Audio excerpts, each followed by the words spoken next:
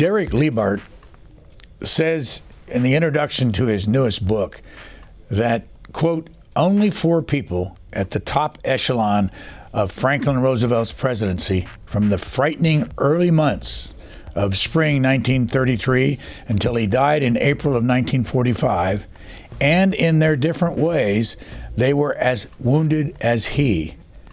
The book is titled Unlikely Heroes, and Mr. Leebaert puts the spotlight on people who served FDR for his entire presidency. Harry Lloyd Hopkins, Harold Ickes, Francis Perkins, and Henry Wallace.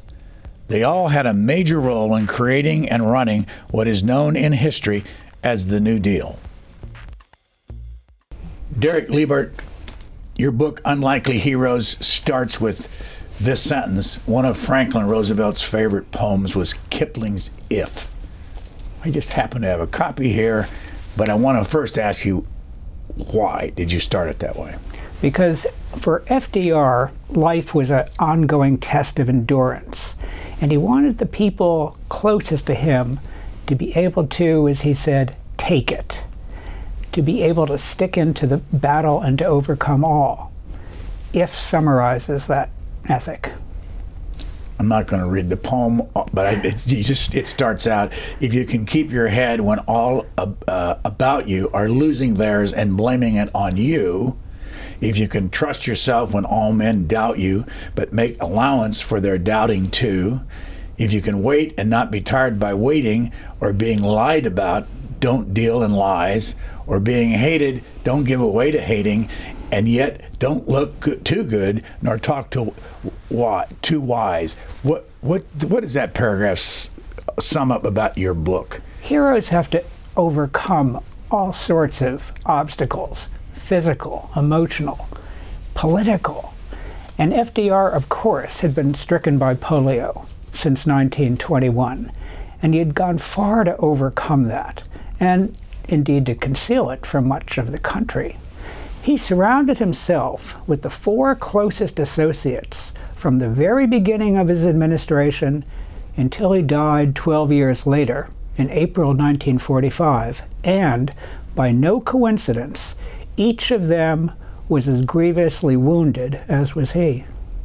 Well, let's break it down. Who was Harold Ickes that you write about? Harold Ickes was a phenomenally powerful Secretary of the Interior. He was 59 at the start of FDR's administration in 1933.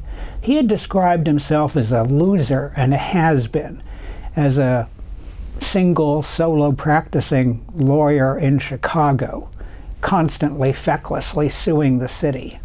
He was also what's today called bipolar and then manic depression. There were days when he couldn't speak, and he self-medicated on Nembutal and whiskey chasers from the beginning of this administration until the very end. And he had what at that time also was called psychodramas with FDR, where they would scream at each other. And Ickes had come from Altoona, Pennsylvania, had been an abused child, hated to be touched by men. So FDR, with his brilliant manipulativeness, would always sit across from Ickes and place his hand on his knee, which Ickes would adore and gush about. It was a strange relationship. Harry Hopkins. Harry Hopkins was 41 at the start of the administration, a professional social worker. He had always been racked by ulcers and had been as frail for as long as FDR knew him. He had served FDR when Roosevelt was governor of New York. In 1937, he had 3/4 of his stomach removed for a cancer operation. And his role was the de facto Secretary of Public Welfare during the 30s. And then during World War II, he became FDR's closest political military advisor. But what hasn't been known about Hopkins is that so much of that agony could have been avoided. He was bizarrely self-destructive. He would flush his medicines and nutrients down the toilet time and time again. As he would recover, he would go on drinking binges that would get him ill and back into the Naval Hospital. But the sicker he got, the closer and closer he grew to FDR. And that carried on throughout the war, as Churchill, Stalin, FDR all hovered around Harry's latest illness. Well, you told us that Harold Ickes was the Secretary of the Interior. What was the highest, a title for Harry Hopkins? The title was Director of the WPA, the Works Progress Administration. The mission of that, beginning in 1935, was to get as many Americans employed doing anything as soon as possible. There had been predecessor efforts at that, pushing out money to hire people, put them to work, whether it was drawing paintings on the sides of buildings or raking leaves, anything to get the money out there and put people to work. And Hopkins was extremely good at that. You're third of four people that you call unlikely heroes, Frances Perkins. Frances Perkins, 53 at the start of the administration, was the first female ever to serve in a presidential cabinet. Like Hopkins, whom she knew under FDR's governorship, she was a longtime professional activist and social worker. She had been FDR's commissioner for labor affairs in Albany, New York. But Frances also had a trying, sad life. Her one-time glamorous husband suffered from grievous mental illness and was hospitalized in an extremely expensive private sanitarium in Westchester County, New York. Her daughter was similarly afflicted. Frances Perkins was always bereft for money and a very lonely person as well, although she would confess to having 2 or 3 close personal friends, as she described it. And she was Secretary of Labor. But all these titles, Secretary of the Interior, Secretary of Labor, Secretary of Agriculture when we get to Henry Wallace, they can't be compared to today because those were phenomenally more important positions in that era. And you just mentioned him, Henry Wallace, former vice president. Indeed, and Secretary of Agriculture, which was the biggest government department at a time when about 30% of Americans made their living from the land. Henry Wallace had what the New York Times called a freakish intellect. Henry Wallace spoke as an equal with Einstein and with the great economist John Maynard Keynes. He was also a very solitary man. The famous historian Arthur Schlesinger Jr., who knew Wallace, said that there was a emptiness at the core of Wallace's soul. It was a genius that kept him apart from others. He bonded intellectually, however, with FDR, who had a capacious mind of his own, and in 1940, FDR asked him to run for vice president on his ticket. Let's go back over the 4 again and tell us more about them as their people. But what do they look like? How did they dress? What was their demeanor on a day-to-day basis that you could find? And we'll start with Harold Ickes. Harold Ickes was 5'7", sandy-haired at the start, spectacles. He was not particularly physically impressive. He was caught in a 25-year torturous marriage with lots of domestic violence until his wife died in a car wreck in 1935.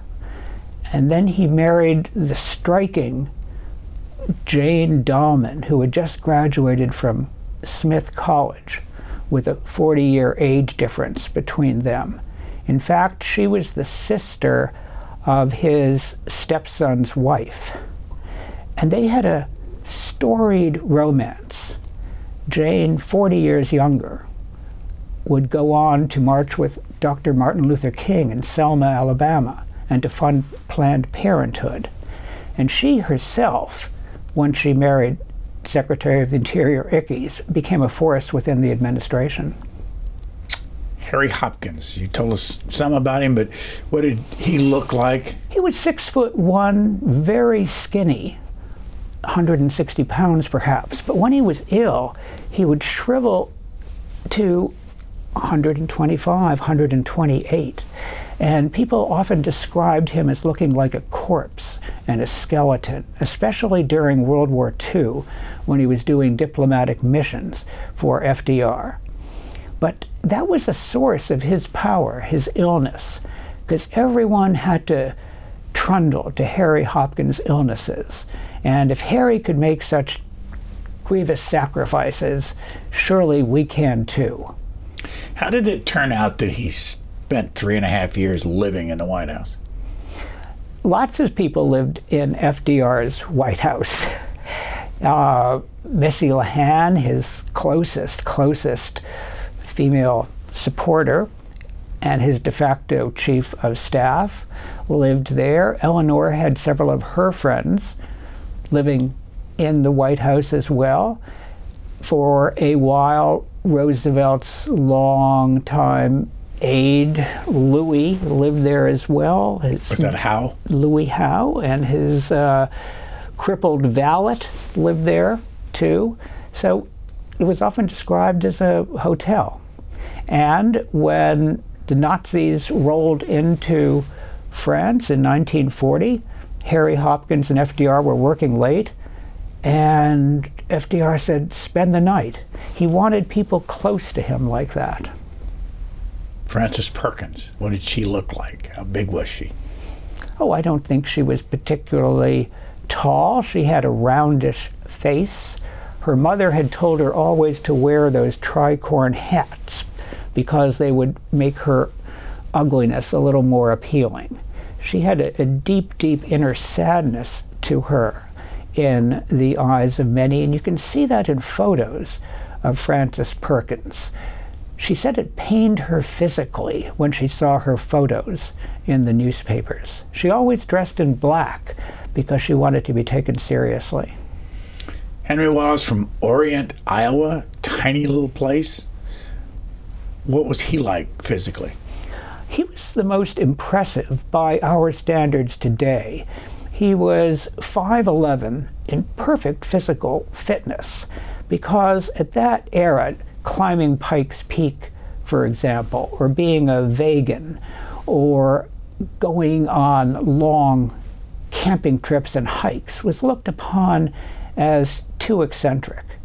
So he kept himself in perfect physical shape. He looked like a man of the land. He had a starchy voice and bushy hair. I haven't seen you since 2010 when we sat down and talked about your book, Magic and Mayhem, and I must say there's a lot there about you in that interview. If people want to go back and see it, it's on our archive. They can find it on the C-SPAN archives. It's very easy. It's an hour interview. But since that time, what have you been doing? You told us about you were in a consultancy, you taught at Georgetown, you've done a lot of things in your life, but what have you done since 2010? Well, there was a book between the one that came out that you and I spoke about, Magic and Mayhem, about the ongoing foibles of U.S. foreign policy. There was a book that I worked on that came out in 2018, Grand Improvisation. It's about how the U.S. rose to power after World War II, and it won the biennial 2020 Harry S. Truman Book Award. That took time, but there is a day job, and that requires work as a management consultant, mostly in the tech space. How did you go about researching this book of the 4 unlikely heroes? That is a fascinating inquiry because, of course, it overlapped with COVID. So many of the great libraries that we depend on, Library of Congress, the presidential libraries, they were all closed. Harold Ickes kept a diary about 4 million words. 3 volumes have been published of that massive diary. The rest is in the Library of Congress. Francis Perkins has an enormous 5,000-page oral history that Columbia University has digitized.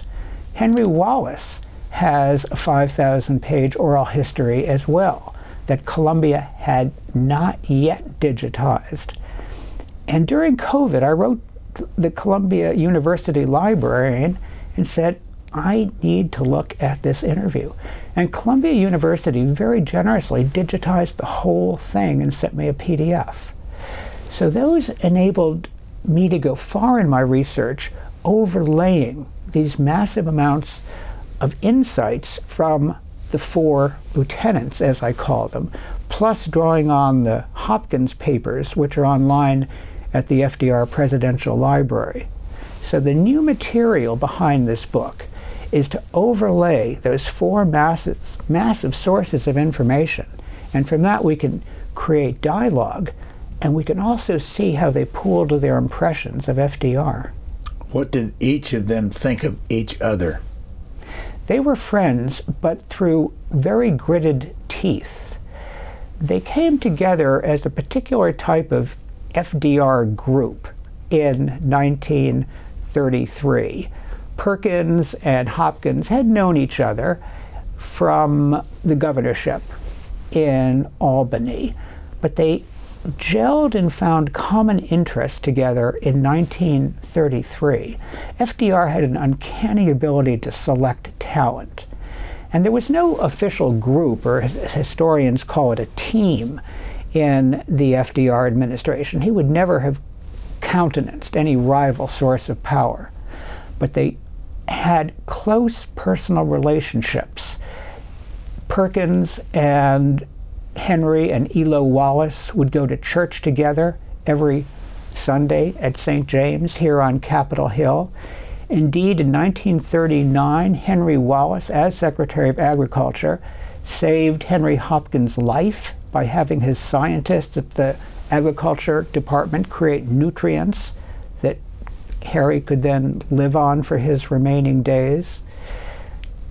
Perkins and Harold Ickes worked hand in glove on handling the great labor strikes of that era.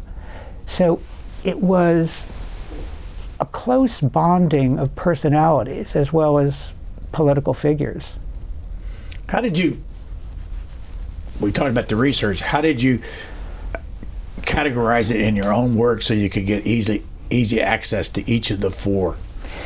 There are more myths that surround Franklin Roosevelt and the Franklin Roosevelt presidency than any other presidency in American history. It's full of myths. Myths that are huge about how the New Deal was created and implemented.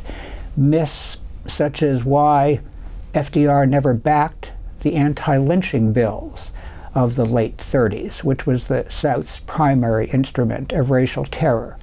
Myths that FDR had some kind of a friendship with Churchill, and myths at the end of World War II that there was no alternative but for him to allow the Red Army to sweep into Eastern Europe.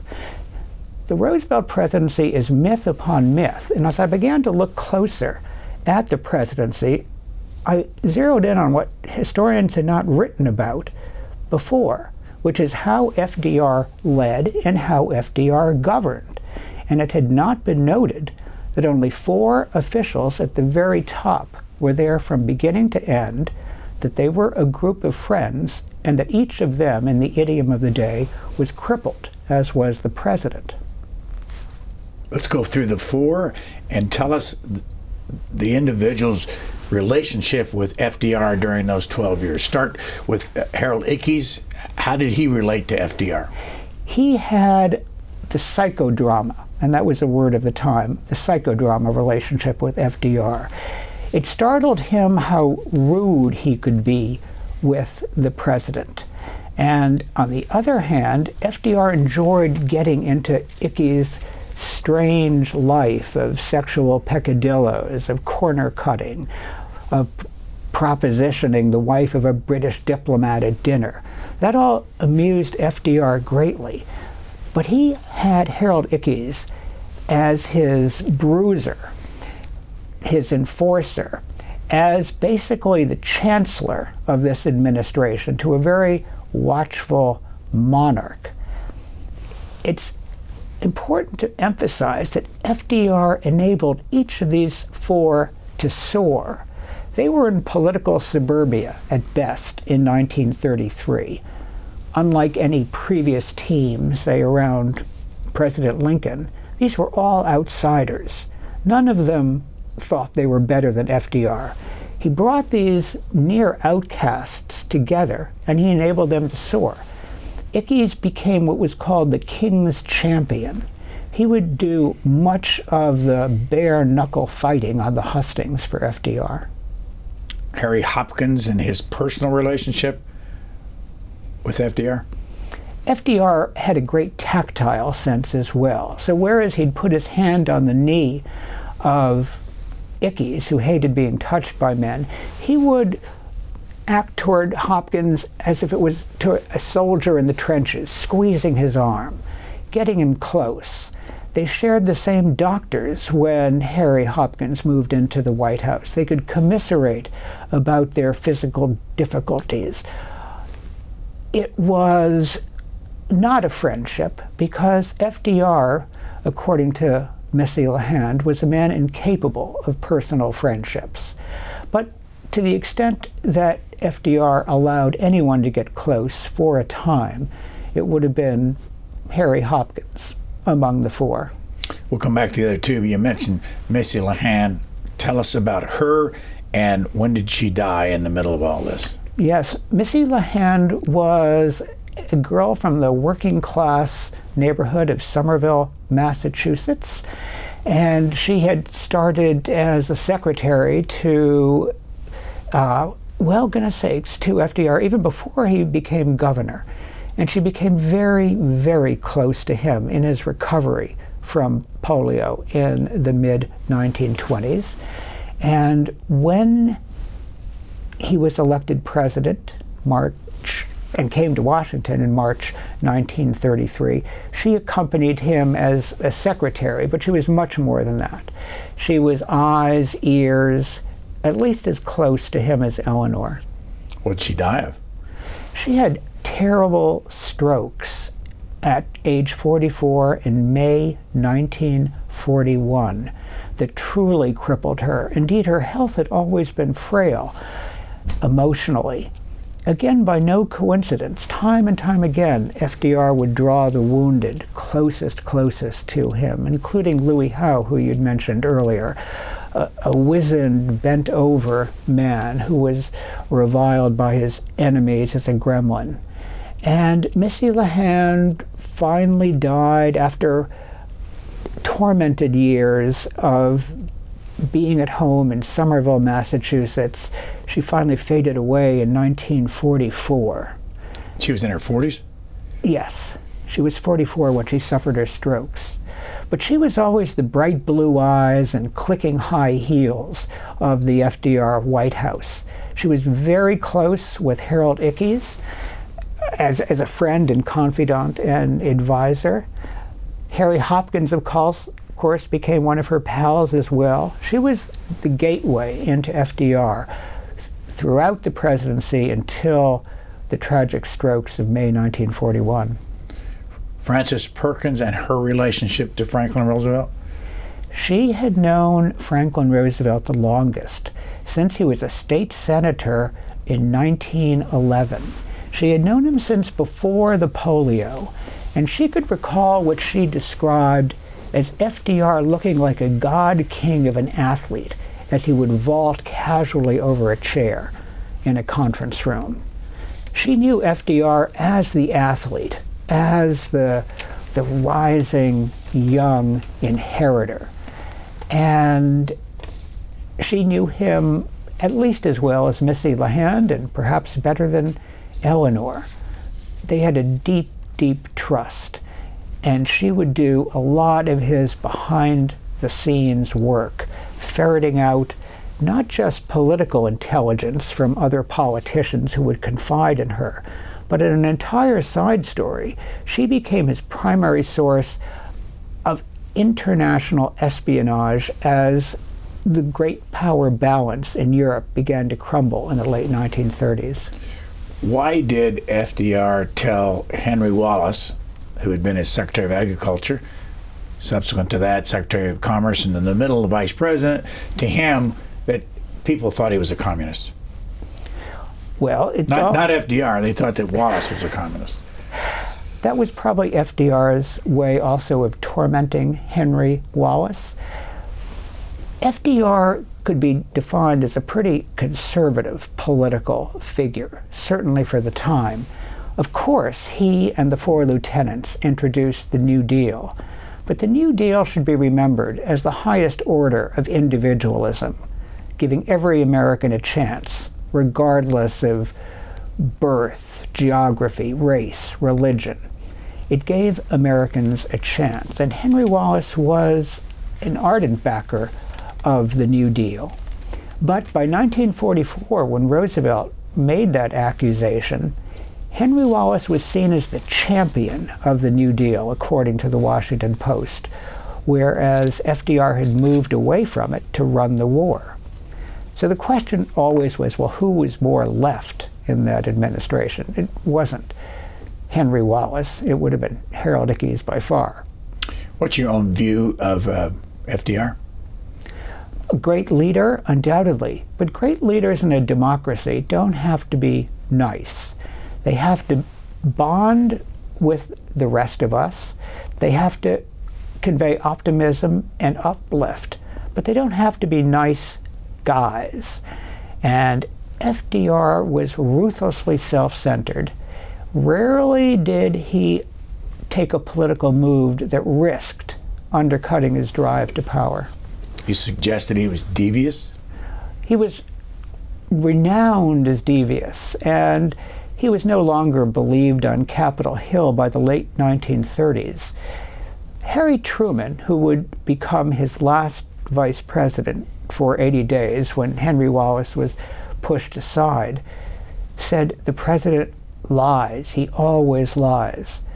But FDR would lie even when he knew that you knew you were being lied to. He was exercising primacy, because when FDR lied to you, you couldn't tell the beaming presence across the desk in the Oval Office, "You're lying." No, it was FDR asserting primacy, and he did it over and over again. You point out in your book that Henry Wallace started a program at agriculture that pays farmers not to farm. Indeed, that was revolutionary for the time, and it has an enduring impact, as does so much from that era.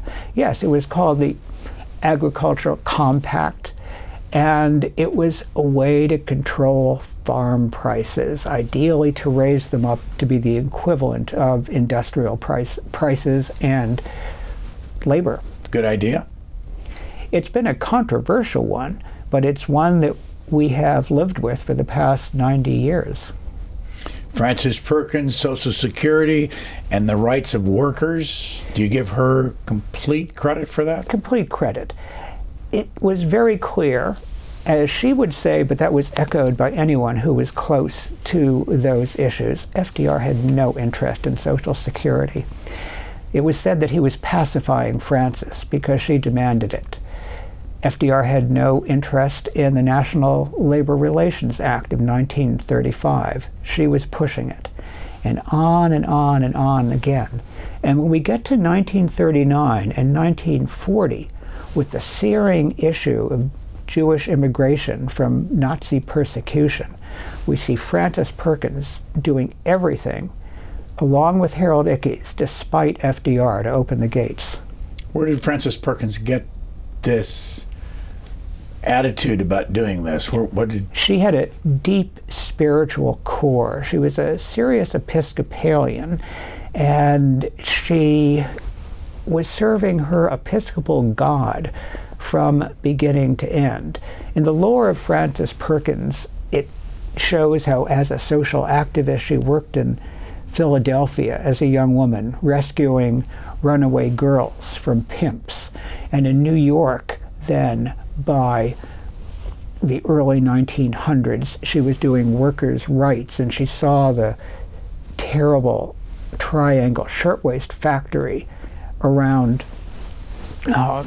Lower Manhattan. She saw it firsthand from the curb. All of this had driven her to fight against child labor and to fight for workers' rights. You write that Harry Hopkins was not afraid to pump out money to citizens in dire emergency. That sounds familiar today. Indeed, but at the time, it was a radical proposition that government had a role to protect people in peacetime just as much as in wartime. The idea that the downtrodden had to be helped up by the federal government was radical stuff. How successful has all this been? At the time, it saved democracy in the United States, in my judgment. We forget how perilous democracy was during those years. Much, much, much is similar to today, though perhaps not in the same intensity. But whether it's the FDIC that we read about today in the headlines in bank bailouts, or whether it's political extremism, or minimum wage battles, or unions versus corporations, even climate change, to think of the Dust Bowl. So many of those episodes in the 1930s are echoed today. On Harold Ickes, you say he was the strongest of the era's liberal reformers. Utterly, utterly. Because this grouping of four, these four lieutenants as I call them, this was the tough, enduring core of the FDR presidency from the very beginning to the very end. We have to realize all of them were real tough characters, and that certainly includes Francis Perkins. You didn't cross any of them with impunity, for better or for worse, and they could play as rough as the boss in their battles with Congress, in their battles with CEOs. What did you find in the media, basically the newspapers and radio, back in those days? What kind of coverage did these four people get? Oh, they were all accused of being socialists and communists. Indeed, the socialist slur was wrapped around FDR since the 1932 presidential campaign. They were all given the hammer and sickle treatment. They were all seen as establishing a government that was just one step shy of Moscow. And the slur of socialism just characterized the Republic, and even to some extent the conservative Democrat opponents, from the very beginning to the very end. What was the relationship of FDR with Congress during those 12 years? What is always overlooked by every historian of the Roosevelt presidency is the extraordinary importance of the vice president during FDR's first terms in office, which were the 1930s, the New Deal years. FDR, of course, started with a marvelous relationship with Congress, but it deteriorated and deteriorated by the late 1930s. However, historians might find it timely to ask, how was all this New Deal legislation pushed through Congress so fast?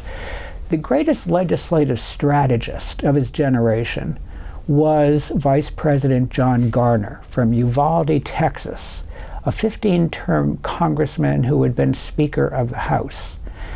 He recast the vice presidency, of course with FDR's cooperation, into an office that had not been that powerful since the days of Adams, Jefferson, and Burr.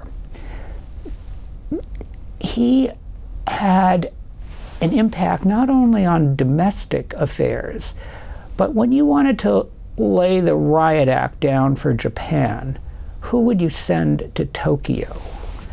John Garner, in 1934-35, would go to Tokyo, the highest official to go to Tokyo until Gerald Ford. and would meet with the Emperor of Japan, which had by then terribly invaded China. He was a fascinating person who has been completely obscured by the historians of the New Deal. Why is it, I was about to ask you that, why is it that we learned that Mondale was the first vice president to make a big difference, and then we learned that Al Gore was the first vice president to really make a difference, and you can just, Joe Biden was you just go down the list of, I never have ever heard anybody say that John Nance Garner was that important. John Nance Garner was exceedingly important. You had the greatest push of legislation in American history during the 100 days, the first 100 days of the FDR presidency. That wasn't just done by the goodwill of Congress, let alone did that go on and on and on. FDR called John Nance Garner old man common sense. He was 13 years older than FDR, who was 51 at the start of the administration. And he and FDR had a relationship that by 1940 had deteriorated. John Nance Garner quit, or indeed declared himself for the presidency in December 1939. He didn't want to stay on as president. But Garner had some core values that were vital for that time. Among them was anti-lynching. He had troubling views of his own, such as on labor law. He adamantly opposed sit-down strikes, which would be declared illegal by the Supreme Court. But he was a fervent enemy of the Ku Klux Klan, and he was adamant against lynching. So how important was the war, World War II, to getting us out of the Depression? It was vital to getting America out of the Depression. Certainly the New Deal didn't do it itself. Growth rates during the 1930s were sizzling. I wish we could have them today, for better or for worse, 10%, 12% a year, except when a recession struck in 1937. But unemployment never came down from a terrible, terrible high of 25% in 1930 to a lingering 15%. Everything the FDR presidency tried to do could not bring down the unemployment rate. Finally, by 1940, with military Keynesianism, meaning throwing so much money into buildups for war, the economy boomed. How much of what we have today as the underpinning of the federal government came from those 12 years when FDR was president and these four people were involved in creating these new programs? Here's a good way to think about it. When FDR was inaugurated on Saturday, March 4th, 1933, 90 years ago, people still spoke about these United States of America. Indeed, there was a prayer at St. John's Church right here near the White House, and the prayer extolled FDR as the future president of these United States of America. When America stood triumphant in the world in 1945, the term was the United States of America. That change had occurred over those dozen years. We went from these United States, we were brought together as the United States. So, if you're alive, obviously, it's a strange way to say it, people who are alive today, what kind of things on a day-to-day basis were brought about back in those 12 years? Well, Social Security, for one, which many of us still enjoy, despite so many of the attacks even today on Social Security. Minimum wage, labor rights, if we want to enjoy union membership. Of course, this has been besieged from the get-go until today. You know, leave aside issues like racial discrimination and opposing immigration. But to be sure, this shapes our lives today. How did FDR dump Vice President Wallace? Oh, that was devious and filled with lies, as Wallace understood. A fascinating part of your question is, why did he do it? Because initially in 1940, he bonded intellectually, to be sure, with Wallace. But Wallace was not a particularly adept politician in 1940. By 1944, when the Washington Post was praising Wallace as the New Deal champion, Wallace had turned into a formidable politician, and to be sure, the Democratic favorite if FDR did not run for a fourth term. FDR could never abide such rivalry, and it was no surprise to Wallace, as he wrote in his diary, that he would get it in the neck from FDR. Why did Henry Wallace like the Soviet Union? Well, the Soviets were our allies, and so much of this administration, FDR down, was naive about Stalin and the Soviet Union. FDR did not grasp that Stalin was another psychopath, and a cleverer one than Hitler. They did not see the danger, despite many warnings by people who indeed understood the Soviet Union.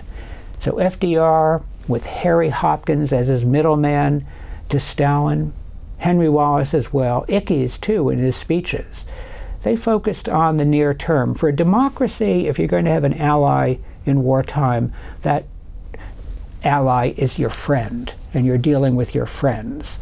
And the FDR administration, which was riddled by Soviet espionage, regarded Stalin and the Soviet Union as a friend of America.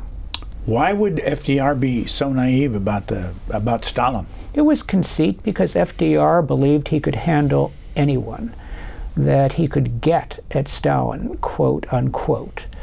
He would act toward Stalin as you would to a big city political boss. He believed he could manipulate Stalin as well. He never understood Stalin. He knew he was a brutal dictator, to be sure, but there are lots of brutal dictators in the world. He didn't understand Stalin's subtle use of terror, that he was a psychopath, a destroyer of nations. What was Eleanor Roosevelt's relationship with these four people? Eleanor, throughout the presidency, was the country's primary figure of humanitarian values, and she was very useful for FDR on questions of the anti-lynching bill or Jewish immigration. But Eleanor could also rationalize lots of her husband's inaction. Toward these four, she was cordial with all of them. She was close with Francis Perkins. They shared many of what Perkins would describe as Episcopalian values on race, on workers. She had a cool relationship eventually with Hopkins, who she saw as manipulating the president and getting too close, and a cordial one with both Ickes and Wallace.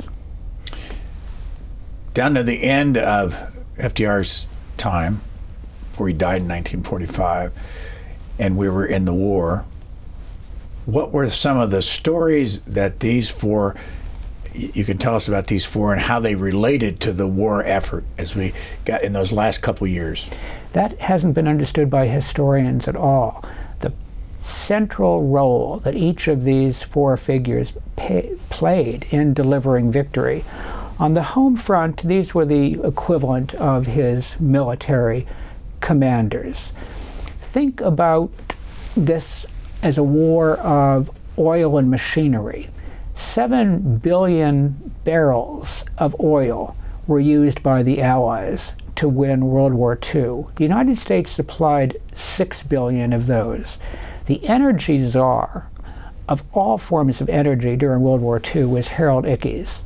He played that vital role in getting oil to the Navy, to the Army, to the Air Corps. Right time, right place, always, and enabled victory through those billion barrels. Francis Perkins mobilized women on the home front, setting up child care centers, physicians for the families and children of GIs, and she mobilized a federal workforce of women. Henry Wallace, it's been completely forgotten, roused the country into war in 1941. Certainly FDR wasn't out on the stump talking about the need to intervene in Germany and to prepare for combat.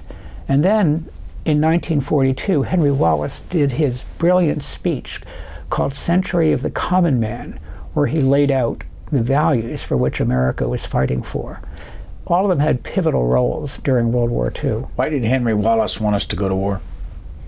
Because he believed that the destiny of a democratic Europe and of America was inseparable. FDR, perhaps for good reasons, had to be much, much more cautious. But Henry Wallace, Harold Ickes specifically, took off the gloves and went both after Nazism and Imperial Japan. Harold Ickes was the first high official to be denounced by Hitler. And Harold Ickes was the one who in July 1941, for better or for worse, cut off all oil to Japan without FDR agreeing to it or knowing about it until it was too late. No one had ever seen FDR so angry at anyone or anything as when Ickes cut off the oil to Japan, describing it as a sanction. And it was too popular a move for FDR to reverse it. Going back to the end of the war and the fact that you pointed out in your book, of course, that FDR was very sick. Why did the country vote him back in 1944 in his fourth term when he was so sick at the time? Well, it wasn't apparent, even to those closest around him, how sick FDR was. He had always had undulating health. Indeed, as if the presidency wasn't tough enough, being in that office for 12 years, 10, 11, 12 years during the Depression and during war, he suffered from a variety of physical ailments, but congestive heart failure was ganging up on him through 1944. To be sure, it could be concealed from the country, but even if you were close into FDR and met with him periodically during the week, he could turn it on and he could turn it off. He could rebound. He could engage with you immediately if you raised a compelling issue with him, which was usually a political one. You point out that at his fourth inaugural speech that was given at the White House, that he only had 500 words, a little bit more than that, shortest inaugural speech in history, and that he was quite wobbly. Did Yes. people not notice that? Yes, those who were very close to him, standing around him as he gave this speech, could see him grip onto the lectern. Indeed, but it was as if they denied it themselves. After FDR died, April 12, 1945, everyone would write in books or give interviews saying, oh yes, well, we knew he wasn't going to be long for this world. But what shows that to be misremembering is that nobody had been courting Harry Truman for those 80 days when Truman was VP. You can check Truman's calendar and you could see that no one was regarding him as a president in waiting. These four that you write about, what did you not like about each one of them? We can start with Harold Ickes. Harold Ickes had a terribly tortured sexual life. Indeed, he had seduced his stepdaughter, which was one reason for the tormented marriage he had with Anna Wilmarth, his first marriage to a rich divorcee. He could be whiny as a child, which is how FDR often treated him, as a child. But ultimately what he had to overcome in order to accomplish so much can't help but leave me, at least, as admiring him. As long as we're on Harold Ickes, what's the difference between Harold Ickes and his son, Harold Ickes Jr., that served in the Obama administration? It's a fascinating development today that the descendants of each of these four lieutenants, as well as of FDR, are now a group of political activists who were fighting for New Deal values and New Deal legislation. That would include grandson Jim Roosevelt. It would include Harold Ickes Jr., the actual son of Harold Ickes and his wife Jane Dahlman. It would include June Hopkins, who is Harry Hopkins' granddaughter, and Tom Perkins Coggeshall, who is Francis Perkins' grandson. They are now out there calling themselves the Descendants, and well known from writing in Politico, The Hill, The Nation, from speaking around the country about the importance of upholding Social Security, among other New Deal achievements. Do you talk to any of them? I do. We have, in the past weeks, become friends, and we expect to advocate for many of these issues using the book, using their organization, using the Wallace Global Fund, which is the result of Henry Wallace Sr.'s great achievement in biogenetics. Would you characterize your politics the same as the ones you're talking about now? Oh gosh, I was a fundraiser for Ronald Reagan, and then a fundraiser for Obama, and I'm a registered independent in Washington, D.C. So what motivated you to do the fundraising for Reagan and Obama? For Reagan, it was foreign policy, because I was deeply involved as a young academic at Harvard in U.S. foreign policy, and I saw the Soviet Union as exceedingly dangerous and predatory. By the time that Obama was running, however, America's domestic scene was in desperate need of help, and that got me involved in the Obama campaigns. We talked in 2010 about foreign policy and your attitude about the foreign policy world. When you went to Oxford, what did you learn about what's being taught at Oxford, which has such a, it's got a very positive image in the United States, the Rhodes Scholarship and all that. What are they teaching at Oxford? What were they teaching when you were there? Well, I got a doctorate at Oxford in political economy a long time ago. But part of the fun of the Oxford system is that in graduate school they don't do much teaching. They leave you alone to do your research, to produce a thesis, and then to defend it vigorously. It was pretty laissez-faire, my experience, and that's the Oxford approach to graduate studies. They want their doctoral candidates to do an original contribution to knowledge, which is the requirement for a doctorate. As long as we're talking about it, education in Harvard. What is Harvard? So many people in this town are from education got from Harvard. Well, I wasn't educated at Harvard at all. No, but you taught there. Well, I was a postdoctoral research fellow. But you know Harvard, you've been there. What is Harvard teaching about foreign policy, and what impact is that having on a town like this? I would see a great diversity from what I read at Harvard. One can find eminent professors like Stephen Walt at the Kennedy School, a former dean, who is a leading proponent of responsible statesmanship, for instance, which means a more cautious U.S. foreign policy. And of course there must be others on the Harvard faculty and the students, etc., who would be more enthusiastic about global engagement. I, in foreign policy, have seen a pretty good diversity there. I want to go back to a question I asked you earlier, and we didn't get to the others. What did you not like about Harry Hopkins? Well, Harry Hopkins was a fixer and a manipulator until he met a much, much cooler, bigger fixer and manipulator in FDR.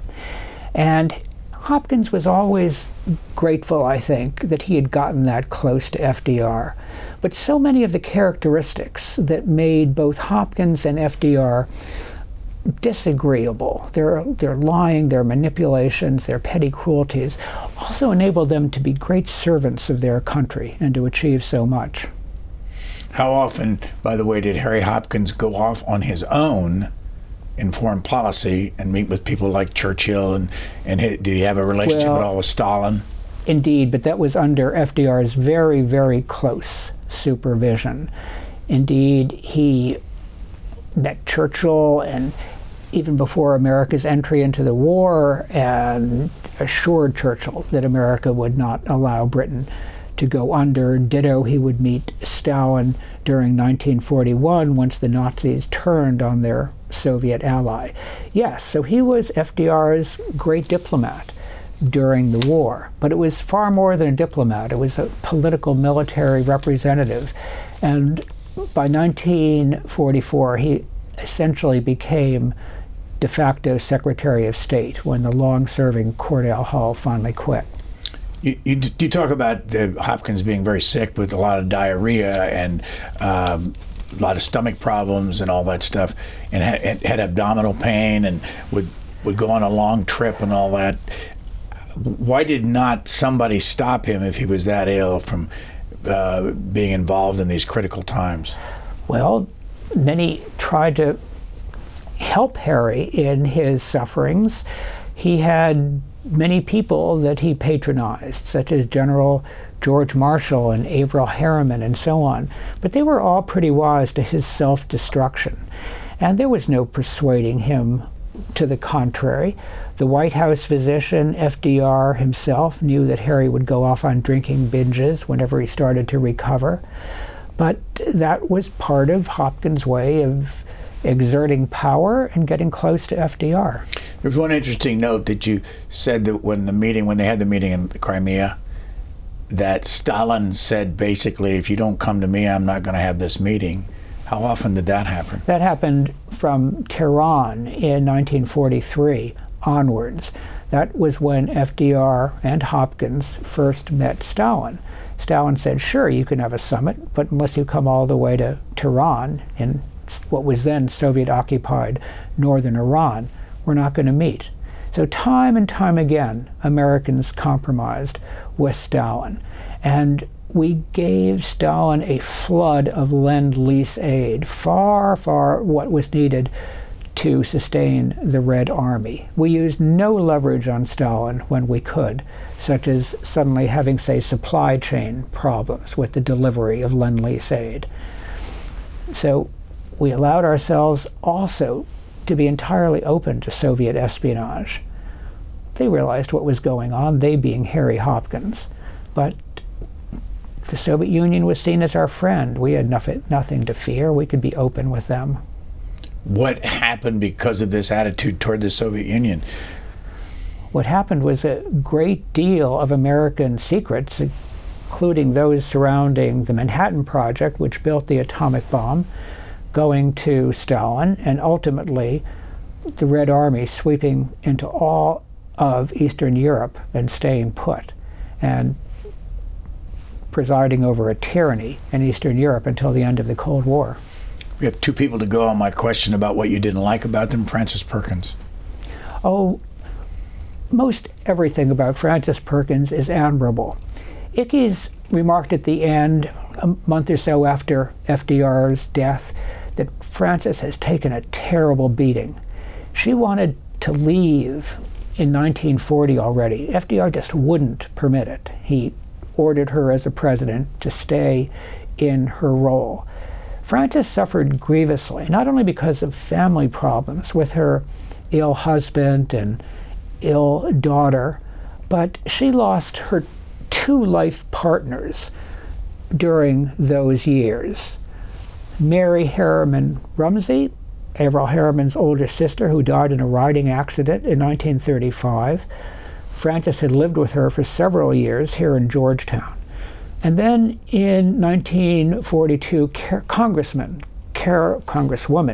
Caroline O'Day from the state of New York died as well after Frances had really stood by her deathbed for a long, long time. These were grievous losses for Francis Perkins. What did you not like about Henry Wallace?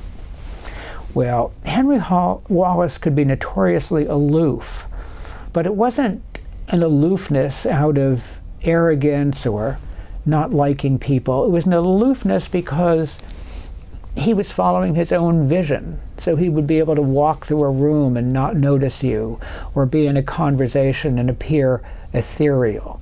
And that annoyed lots of congressmen. He would preside over the Senate as vice president, and he would slump down in his chair as visibly bored, and then he would challenge people to play paddleball with him or go climb a mountain, which they thought ludicrous. After FDR's death in 1945, each of these four lived, one of them not very long. Harry Hopkins died in 1946 at 55. How did he die, and what did he do in that interim period after FDR died? He was given a job by the mayor of New York at that time to preside over a labor organization for the garment union in New York. Very high salary at that time, $25,000. And he also got a big book deal to write his memoirs. But he couldn't function by then. He was living in a grand mansion on Fifth Avenue, subsidized by Averell Harriman. But he was getting sicker and sicker and sicker. And then by January 46, finally could hang on no longer. What did he die of? He died of the diseases that had been undercutting him throughout these decades. Malnutrition. Essentially, he starved to death. Harold Ickes lasted until 1952, and he was 77. What was his life like after FDR? Truman couldn't put up with Ickes. Part of FDR being a great leader is that he would tolerate ferocious abuse from Ickes, because Ickes was useful and contributing much to the country. Harry Truman wouldn't put up with that for a moment, and by February 46 fired Ickes, who became an exceedingly well-paid columnist for newspapers. And Ickes carried his battle for civil rights into the press and wrote and wrote and wrote columns and columns until the day he died in 52. Henry Wallace died in 1965 at age 77. What was his life like and after? So did Francis Perkins. They died very close to each other in 1965. Henry Wallace ran for president, a feckless campaign, in 1948 that went nowhere and was regrettably backed, as he would acknowledge a few years later, by the Communist Party. He then became a farmer and withdrew from politics. Frances Perkins, for her part, after FDR's death, became a commissioner of the Social Security Commission. And she ended up her life teaching at Cornell as a lecturer. But none of them carried on to any great famous positions, as one might think. With FDR gone, they drew apart. What was the hardest part of writing this book? Oh, well, as you suggested earlier, writing it during COVID and making sure that one had access to the key papers and people. When we last talked in 2010, you were being very critical of America's, the way America exercised its foreign policy. We've had 13 years since I last saw you in this studio. What's your reaction to the last 13 years and how we're functioning with foreign policy? FDR would say repeatedly that war is too important to be left to generals. And that's worth remembering when we see so many generals talking on television, retired generals to be sure, with belated wisdom about America's failing wars. America has failed at war time and time again, and for the exact same reasons: Vietnam, Iraq, Afghanistan, believing that we can transform the world. Why? It's deeply embedded within our culture. We're a culture of change. We're a culture of immigrants. We're a culture many times of idealists, and it's easy to believe, one, that everybody would really rather be like us, and two, we have faith in silver high-tech bullets of weaponry, where we think that invading North Korea, as we did in September 1950, is going to be a cinch, where we believe in Vietnam that we can knock over the Viet Cong because we have helicopters on our side, or that Iraq and Afghanistan might be easy because of net-centric warfare. Would these four unlikely heroes be doing the same thing that Joe Biden is doing in Ukraine? Oh, that might be comparing apples and oranges, but Harold Ickes probably would do what he did toward the Spanish Civil War and want to pick up a gun and join the fight. Henry Wallace would be his more cautious self in foreign policy. Francis Perkins would want to spread the New Deal to Ukraine, and Hopkins would find some powerful mediating role for himself. Do you have another book in you? I do, but it's in the concept stage. Any rough idea of which way you're headed? Yes, it's a new understanding of the human experience, and it's exploring what the Romans called time the devourer, the extent to which destruction, war, delay, misdirection has held back the progress of civilization, at least since the 13th century. It goes back to an earlier book that I worked on, which was To Dare and to Conquer, about how the past 3 millennia have been shaped by special operations. Our guest for the last hour or so has been Derek Leebaert, and his book is Unlikely Heroes, Franklin Roosevelt, His 4 Lieutenants, and the World They Made. Thank you, sir. Thank you. Thanks for listening to the Booknotes Plus podcast. Please rate and review Booknotes Plus, and don't forget to follow so you never miss an episode. Questions or comments, we would love to hear from you. You can email us at podcasts@c-span.org.